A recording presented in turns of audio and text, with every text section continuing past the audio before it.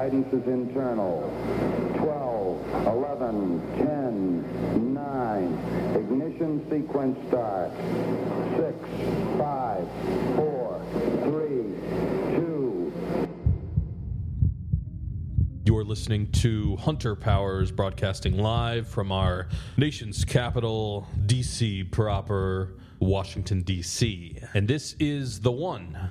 Your one idea for today comes from notable tech reporter Paul Thurrott, who said, "There's always an excuse." This was an offhanded remark Paul made on his podcast, What the Tech, where he was talking about a new product and how, it wasn't really all there. And his co-host went into a number of reasons why you really shouldn't have expected so much from this product, Paul. To which Paul responds, "There's always an excuse." So what does this quote mean? Or what's the basic idea here? There's this end of day reality of things. And it either hits the mark, it either does the thing, it either meets expectations or it doesn't. And that perhaps the reasons why we've ended up in this moment, in this space, aren't terribly relevant, or not as relevant as we seem to think that they are. And why? Because there's always an excuse. Things never go wrong without an excuse. It's always there. Probably the same thing, things never go right without an excuse, except for some, rare happenstance. But in general, there's always a reason. And that we spend most of our time focusing on the reason, but perhaps a shortcut, or perhaps it's not as profound as we want to make it. Perhaps more focus should be spent on the result. Perhaps that's a hack, a way to kind of get straight to the heart of the matter. And that when you start examining the excuse, you're moving away from the result, right? So a project has gone amok. A new product doesn't do what it's supposed to do, or it breaks after one day. And you're like, man, this product is not very good. So, well, yeah, but we had to get this product to market incredibly fast. And the old head of product, they're not here anymore. It's a new person, and trade wars going on. Plus, it's summer. People are on vacation. Reasons why, really, the thing that you have here was an inevitability. And I guess the obvious counter question is, if it was an inevitability, then why did you do it in the first place? And of course, their defense is that, well, we didn't know that it was an inevitability at the time, and we thought all of these reasons, which we're now stating as why it went wrong, or why you should be more forgiving of the current reality. We were hoping that none of those would be factors. But now, given the current reality, they must have been factors. So somehow in this final moment, when you're in this state of reflection, all of these things which had been discounted so heavily are now given a full weight, right? Up until the moment where you were dissatisfied with this thing, we weighted these factors of everybody was on vacation. It was an unrealistic timeline to begin with. There's a component shortage. I don't know, making things up here. But we weighted them at nothing. And then now in this moment, they've crossed from being weighted at nothing to be weighted at everything. And we know...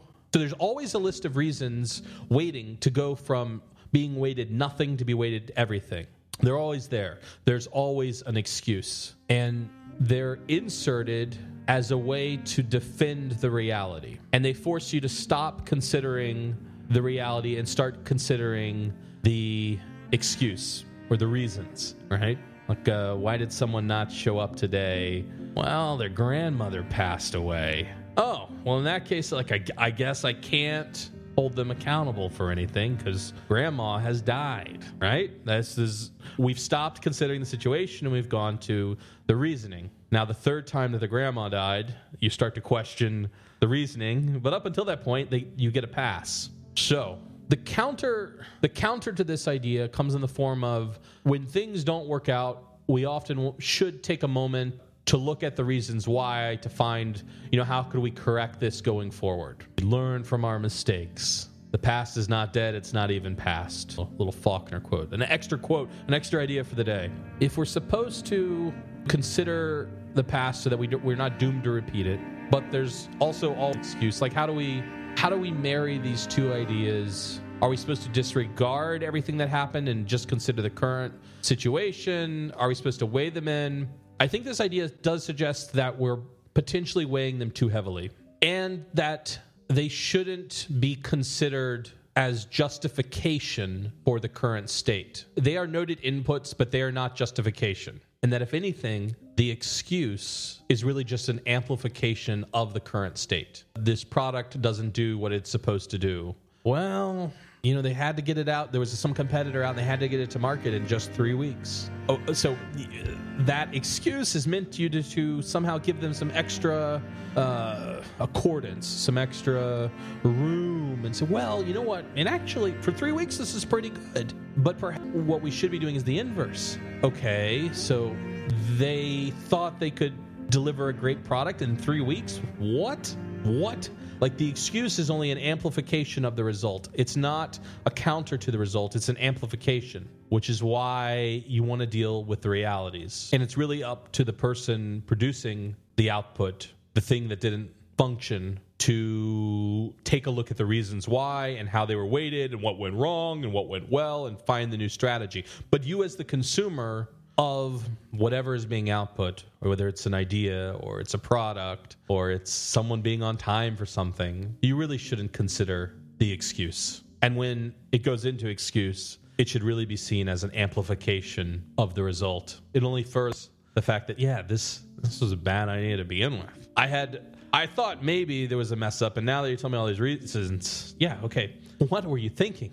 And then you can take whatever action you deem appropriate, given that this was still presented, this action was still taken. We are in this state of reality now, given all of these factors that were deemed irrelevant before this moment and now given maximum relevancy in the moment. There's always an excuse. What are the edge cases? Where does this not apply? It goes to the degree to which I think it's an empathy question when this doesn't apply. It's because we are expected.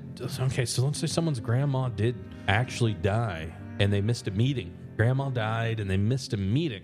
You're supposed to instantly, say, okay, I understand. Please go deal with that. Why? Because you have empathy for the situation. And at that point, if grandma died and they're 10 minutes late, and your response is there's always an excuse, it's probably not the right response. But as I say that, I still think the quote holds true in this situation, because I think how you read it is, let's take someone's late for meetings. They don't show up, whether you're supposed to meet them for lunch, meet them for dinner, it's at work, the project is supposed to be done, and there's a pattern of things not being done. They don't arrive on time. They're always late. This particular time, grandma has passed away. And let's just assume that this is this is what happened this time. Well, the reality is that this single instance of being late isn't actually an issue. The issue is the pattern. There's always an excuse for each individual item, but what there isn't an excuse for is the pattern. And of course, there is an excuse for pattern because there's always an excuse, but that's where you're supposed to dismiss the idea of excuses as being justification that you need to accept for the reality, is in the pattern. The individual instance, sometimes the excuse should be empathized with and considered and allow you to dismiss the reality, but probably less than you are doing. But in the aggregate, when we look at a pattern, the excuse should be given no weight as input to dismiss the reality. And so I do believe that I agree with Mr. Thurrott that there's always an excuse. Until next time, and that's not an excuse, this is Hunter Powers from Washington, D.C. We choose to go to the moon in this decade and do the other things, not because they are easy, but because they are hard. Because that goal will serve to organize and measure the best of our energies and skills. Because that challenge is one that we're willing to accept, one we are unwilling to postpone, and one we intend to win.